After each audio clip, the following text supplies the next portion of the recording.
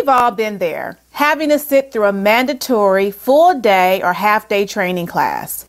Some of us look forward to it, while others lament the fact that they will be away from their emails, phones, and the demands of their daily responsibilities while languishing in a training class that they neither want and or see value in. My name is Jennifer Mitchell Early. I help individuals and teams achieve organizational and personal success, and this is Leadership Matters.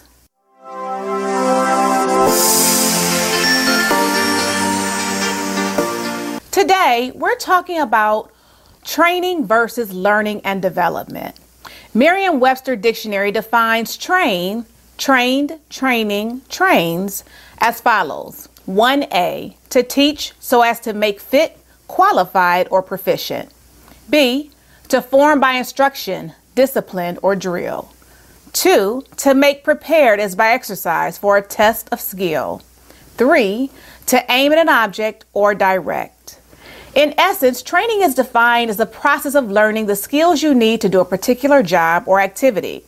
As someone who has been in this field for over 20 years, I have held numerous job titles: trainer, training specialist, training and performance improvement specialist, senior instructional designer, technical writer, consultant, instructor, learning and development consultant, etc.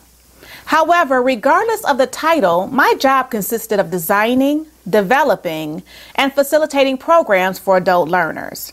So having said that, is there a difference between training and learning and development? Well, that all depends on who you ask and or your and their perspective. This is one of the questions that has plagued instructional designers and training organizations for years. Some organizations operate out of the mindset that if we create and offer training, employees will learn, while others have only to look at the absence of behavior change to know that someone who participates in training may not always learn and, more importantly, apply the specified material, otherwise known as the transfer of training. Some define training as a learning process in which employees get an opportunity to develop skill, competency, and knowledge as per the job requirement. Thus, training is seen as a production-centered approach that is job-oriented, meaning that it's directly correlated to the participants' or trainees' job responsibilities. It's short-term and designed to improve employee work performance.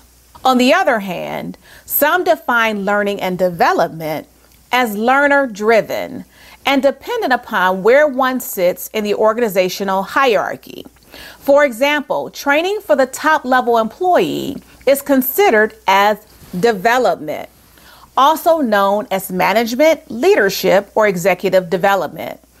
It's an ongoing systematic procedure in which managerial staff learn to enhance their leadership capabilities and competencies, be effective and efficient in their work performance, with the overall objective to provide opportunities for personal and professional growth, which will then help them meet and exceed organizational goals. As a learning and development professional, I believe that learning and development encompasses all of the above, to include onboarding, professional development, leadership development, upskilling, reskilling, skill gap training, e-learning, performance improvement, change management, etc.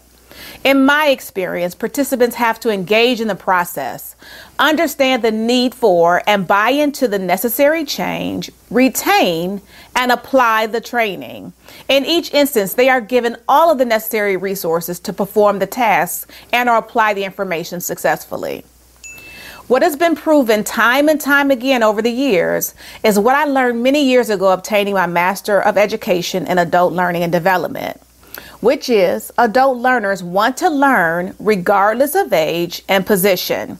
Not everyone wants to be a supervisor, manager, director, or leader, but that doesn't mean that they don't want to learn or that they're just checking a box for a new job requirement or skill. Individual contributors want to grow, evolve, develop, and hone their personal and professional skills just as those who aspire to be in management. Their goals may be different, but their intentions are not.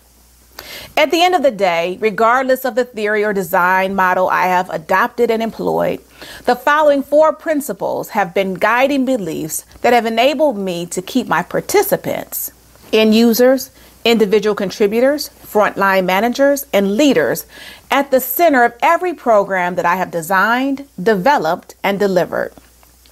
1. The purpose of the educational program. The purpose of the educational program is to promote changes in the way that employees behave so that their job performance is enhanced. The purpose is to encourage the growth and development of individuals.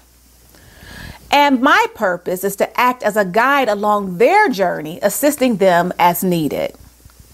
2, to advocate during the development process by ensuring that everyone involved in the process, stakeholders, middle managers, supervisors, subject matter experts, SMEs, and employees take an active role in the process. Being an advocate by becoming a content expert to ensure that all aspects of the change have been incorporated thoughtfully, thoroughly, and clearly. Next, viewing adults as learners. Adult learners can and do want to learn regardless of age, role, or occupation. They have a rich background of knowledge and experiences that should be incorporated in the learning process. Adult learners are pragmatic for the most part in their learning and want to apply their learning in real time and or present situations. Finally, the program should provide opportunities for new information and skills to build upon past knowledge and experiences. The program should offer a variety of presentation, teaching, and application practice methods, and should incorporate adult learning principles. The program should keep participants engaged by ensuring that it's 1/3 presentation and 2/3 application, as well as allow for intermittent brain and other breaks. Participants learn in independent, self-reliant modes and in interdependent and collaborative ways. Today's workplace goes further than the roots of and reliance on technical training. Learning and development stresses the direct link between personal and professional, as well as the bridge between the learning experience and work performance. The primary motivation for an organization to invest in learning and development is to enhance employees' personal qualities, which have a positive impact on their overall work performance and, in turn, advance organizational goals. As a result, the employee is motivated to participate in and apply the knowledge learned. Training is a narrow interpretation of learning and development. We need to use a multidimensional strategy and a comprehensive approach to learning and development. Learning and development professionals do well to keep this in mind when planning their learning interventions, as personal development and its impact on overall work performance is now widely understood and accepted. So as you can see, training is but a small subset of learning and development. Hopefully this helps you to clarify the two. Have a great week.